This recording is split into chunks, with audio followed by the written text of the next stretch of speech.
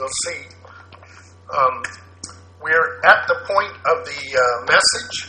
I am still trying to get used to speaking without looking at people in the face. Not an easy thing to do, but we'll see what we can do about that. I've been doing a series on eschatology, and the next installment was supposed to be the gospel. And because the gospel is so tied to the message of the resurrection, as was read in 1 Corinthians, and the empty tomb, I really considered just doing that sermon this morning. But the context of our worship, both Jews and Christians in this week of having to be separated and isolated and apart from each other in that context, made me think I wanted to address the resurrection in the context of this difficulty, this plague that we're facing. This is the first time in my lifetime that I recall ever there was even a hint of not celebrating resurrection together.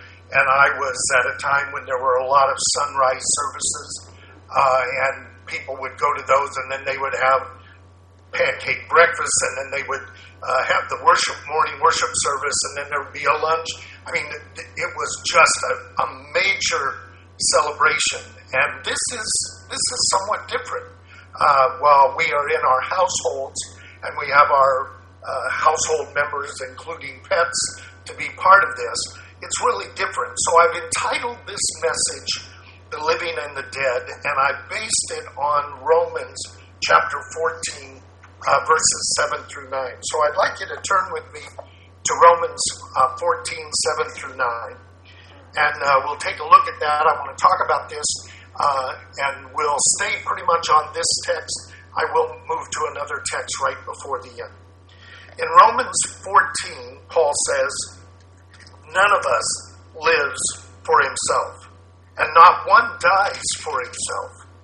For if we live for the Lord, and if we die for the Lord. Therefore, whether we live or die, we are the Lord's. To this end, Christ died and lived again, that he might be Lord both of the dead and the living." Interesting passage.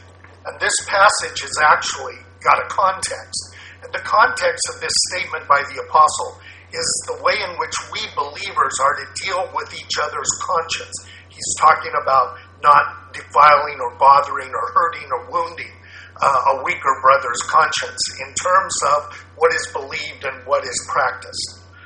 But while this is an important part of loving one another, which is the commandment that Jesus gave the night before he suffered, the principle actually goes far beyond just that immediate context to having an eternal perspective that we as believers should have in all aspects of our life. So the apostle says we do not live for ourselves. What he means is our life is not our own. We've been bought with a price. We've been crucified with Christ, yet we live. But not I, as Paul says, but Christ lives in me, and the life which I now live, I live by the faith of the Son of God who loved me and gave himself for me. The life that we have is now one of faith and trusting the Son of God. We have become his. We are his by creation. We are his by redemption. We are his by lordship. We are his body. We are his people. We are his manifestation in the world. We become his hands and his feet and his mouth to speak to people in this world the gospel of the Lord Jesus Christ. We are not to live for ourselves. Now, this is difficult for those of us who grew up in the American culture, because Americans tend to live for themselves, and when they make it, then they say, I'm going to give back. So you hear a lot of this about people donating and people doing things. They're giving back because America has given to me. That is not our perspective. Our perspective is we have been bought with a price. We are to glorify God in our body, which is his. He now is Lord of us in that context. Now, what I've said just now is actually the theme of Lent. So whether you observed Lent by donning ashes on the forehead or a cross, you were focused on dying to self and living to God. That's also the theme of our baptism. In Romans 6, the scripture says, as many of us as were baptized into his death, that we may live a newness of life. There is a transition that has gone on in our confession, in our conversion, in our walk of faith. And so we are raised to walk in newness of life, as we say at every baptism. So the Christian life is not a start over in this world. This is not our message. Our message is not Jesus came and so we want you to start over. It's actually a transition to die in this world and live towards the next world. Paul says that we are to reckon ourselves dead unto the flesh and to this world and alive unto Christ. We no longer follow the concerns and the passions and the direction of this world. This is a rejection of the life we would have had with God, with ourselves, to a life that we have now with God and that we will have in the future with God. We are embracing that life to come, and we are beginning that process even now while we're in this world. Therefore, we are in this world, but not of it. Too often, with good intentions, we misrepresent the gospel. It is not to be, as some make it, a change agent for this world. The gospel is not here to change the world. This is not the week that changed the world. This is the week that ushered in the new world that we can come into, having left that world. Okay? It's important that our message not be, things go better with Jesus. He's not an additive to this life, to make this life better and to make us successful in this life and to make everything rosy in this life. That is not the gospel. He is about a radical shift from this life to the life to come. A life that requires a renewal. More than a renewal, it requires our death. Both figuratively, death to self, and actual, we are not getting out of this world and this life alive. It is appointed unto man once to die, and after that, the judgment. And therefore, there is nothing in this life except facing death. But beyond this life, there is a hope, and that hope ties into resurrection. Both his, which is the first fruits, and ours, which is in type now, but in fullness at his coming. And therefore, we need to talk about this transition. So Paul says we don't live for ourselves. That makes sense. I get the idea that I'm to deny myself, take up my cross, and follow him. But he also says that we do not die for ourselves. The death we die is not for us. That's odd. Paul says that if we die for the Lord. How do we die for the Lord? The church has understood this idea of living and yet being dead to the world, and that death being for the Lord, meaning that now the life that we live is for the Lord.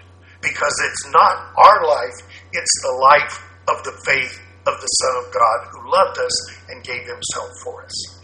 The word martyr is what the church has understood this to mean. And the word martyrdom or martyr comes from a Greek word, martis, which means a witness. Doesn't mean somebody who passes on information. It actually means someone who can testify about facts, which he has direct knowledge of and can give testimony of those facts. We began that last night when we said, I believe that God raised Jesus from the dead, and I confess that he is Lord, we took on the role of a witness, a martyr in that sense. We live and we die for the Lord because he is our life. So how does this work? Well, the church has understood this in three ways.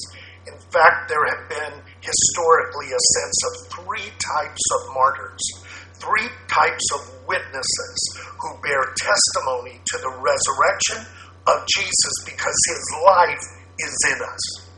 The first one is what is called red martyrs. Those are the people who die for the faith. These are the ones that we generally think of when we use the term martyr in the English sense. These saints are faithful even in death to their identification with the Lord and his death and resurrection. Some of them suffer extreme pain as they are tortured to death, much in the way our Lord was. And others simply are killed because of their testimony, just gotten rid of. But either way, their life and their death is for the Lord as a testimony in anticipation of their resurrection because of his resurrection. The other type of martyr, the second type, is called white martyrs. White martyrs are those who suffer because of their testimony in Christ, but they are not killed. In other words, their blood is not spilled to the point of death. Some of these are imprisoned. Others are shunned by family or friends or community.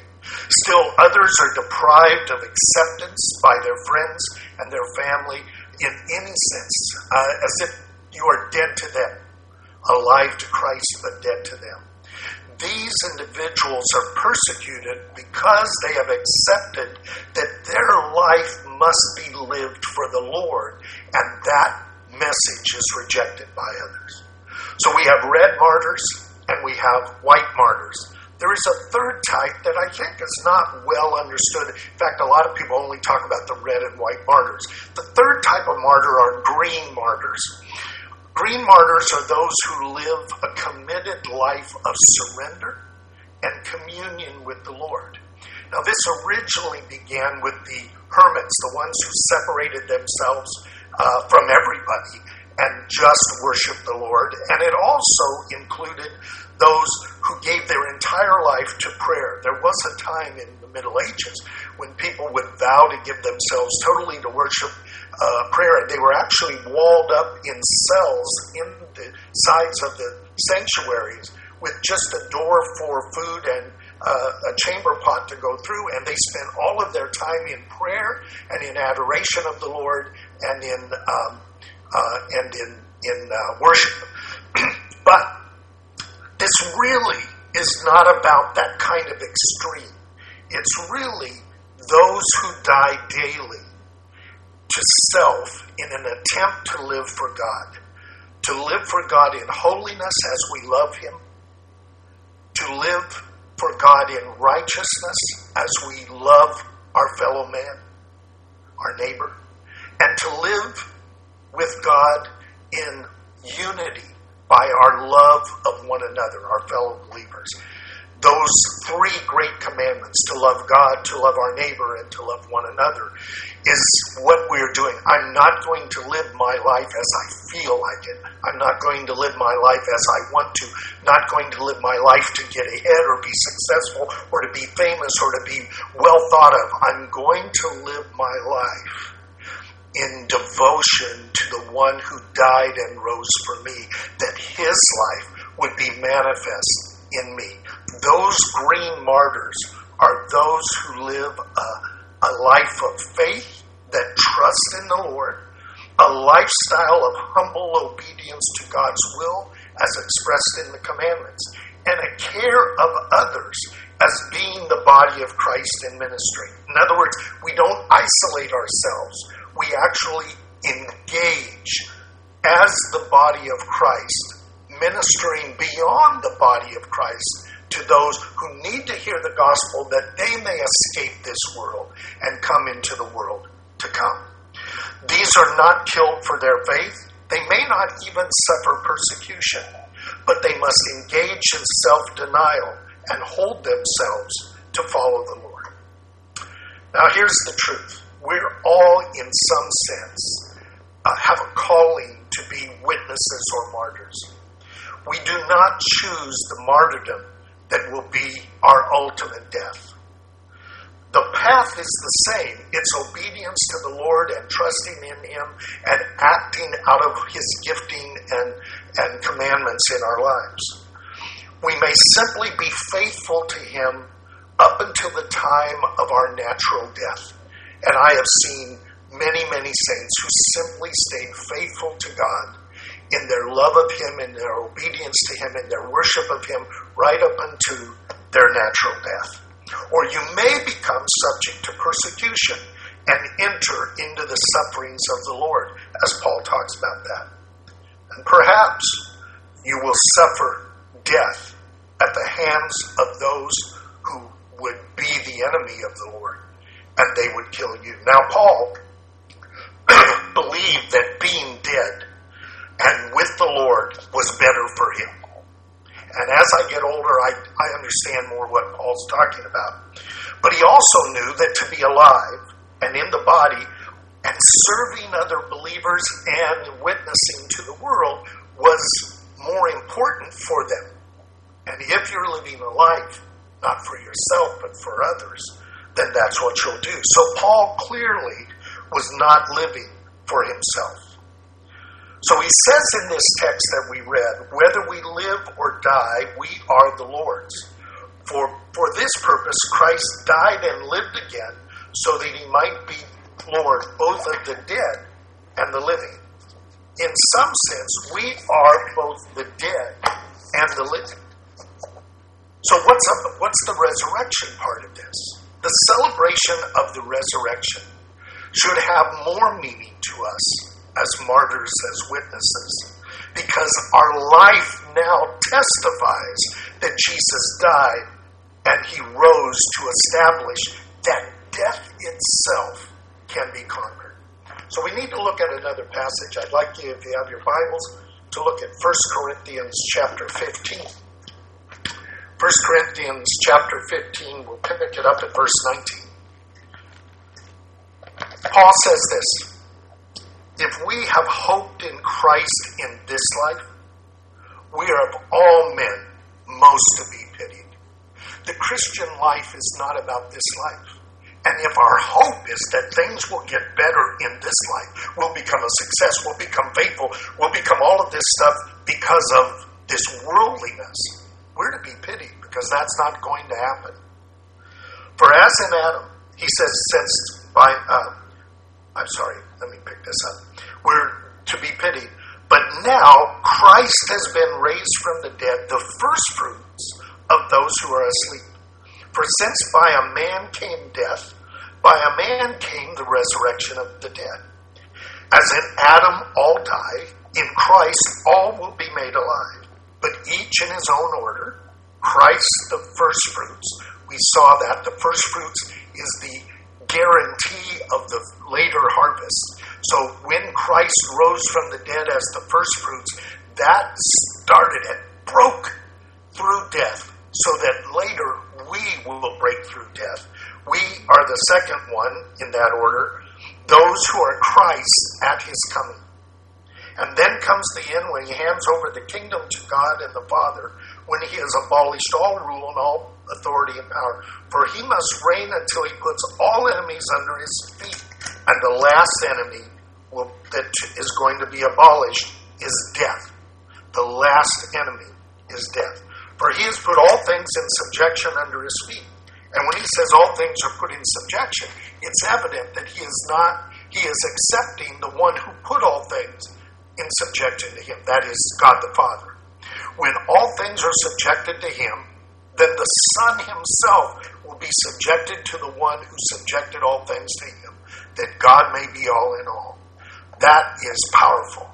And therefore, what he's telling us is that this hope is not in this life. He overcame death so that ultimately we will overcome death. We overcome it figuratively now by not living in this life, but living the life to come. But we will ultimately live in that one, because if our hope is simply in this life, there's nothing. But our hope is not of this life, and therefore nothing in this life can separate us from God's love in Christ. Because He has been raised, we too will be raised. But this last enemy, death, has to be abolished. It's going to happen in stages. It began with the celebration of the first fruits. Christ is risen. He is risen indeed. Now, whether we are alive or dead, we will be raised at His coming. Death cannot prevent our victory. So if we die before the Lord comes, that will not prevent us from being part of that resurrection. In fact, we will be first in that resurrection. Paul assures us by the word of the Lord that those who sleep in death will be raised first, and we which are alive and remain will be caught up to be with them in the Lord and into the kingdom. The one who is the resurrection and the life said that if we were dead, we will live again, and if we are alive, we will never die. He was talking about that second coming. That is our promise from God. That is our blessed hope. That is the focus of our attention, to not live in this life, but to live toward the next one. And we can face anything in this life because we are more than conquerors through the one who loved us, as Romans 8 says. Now, by the way, there's a part of Romans 8 that never gets mentioned. We are accounted as sheep for the slaughter every day. It's wonderful to be the sheep of God, but you know what sheep are for? They're for being killed. And in that sense, our death is not our death. It's a death for the Lord. Whether we die to self, whether we are tortured and punished, or whether we persecuted, or whether we die the death of a red martyr. Whatever that is, it is not our life, but the new life that we are following Him. And so death cannot prevent our victory, and He gave us this blessed hope and this promise. Death has no victory. The Scripture says it has no sting. Let me read the last part of that 1 Corinthians passage where we pick it up in verse 51. 50. I tell you, brethren, flesh and blood cannot inherit the kingdom of God, nor does the perishable inherit the imperishable. So to get into that kingdom of God that will be on earth when the Lord reigns, we can't be this way. We have to be resurrected, and that's why we are resurrected when He comes. I tell you a mystery. We will not all sleep, death, but we will all be changed in a moment, in the twinkling of an eye, at the last trumpet. For the trumpet, the shofar will sound, and the dead will be raised imperishable, and we will be changed, we who are alive. When this perishable must put on imperishability, the mortal must put on immortality. And when that happens, then the saying will be completed. Death is swallowed up in victory. The sting of death is sin, and the power of sin is the law, because we couldn't keep the law, but what the law could not do, God did in sending His Son to condemn sin in the flesh and to ultimately resurrect that flesh so that it would be like His. So He says, thanks be to God who gives us the victory through our Lord Jesus Christ. Therefore, He says, my brethren, be steadfast, unmovable, always abounding in the work of the Lord, knowing that your toil is not vain in the Lord. Death has no victory or sting for us, because God gives us the victory. As He was raised from the dead, we will be raised from the dead. So we can live a life dedicated to God in our obedience to how we raise our families, in our obedience to how we treat one another, and how we love one another, how we care for our neighbor, and how we show by our holiness that we are identified with God. Our holiness is only approximation in this life. Our righteousness is only approximation in this life. Our loving one another is only an approximation in this life. But when we are raised from the dead, we will see those in all their fullness. But we're practicing towards it now. So, we can be steadfast, unmovable, abounding in the work of the Lord, which is our task. Knowing that our toil, that word toil there, is this struggle. This is not easy. This martyrdom stuff is not easy. It's not a matter of, I just do it on the side. It's not a part-time job. It is the main task. All the other things, how we eat, how we drink, how we wear clothes, that's all secondary. And if we have those, we're to be content with those because our focus is to be beyond that. So, the resurrection is not just a doctrine. It's not a historical fact. It's the transforming power of God whereby we have died to this present world and have come alive in the world to come. Therefore, the virus is not our concern. We have to be careful, but it is not what we're focused on. We're focused on, and I've been watching the body of Christ do this. How do we minister in this context? How do we find a way to care for people and not just isolate ourselves? We're not becoming hermits. We're finding new strategies for ministering to our families and to our congregations and beyond the congregation. That reality then is supposed to guide all that we say and all that we do, because we are preparing to be revealed with Him in the glory of the kingdom to come. What a great promise and what a great message the Lord has for us in that context. So I'm going to stop here. Let me say a prayer and then we'll do a Q&A if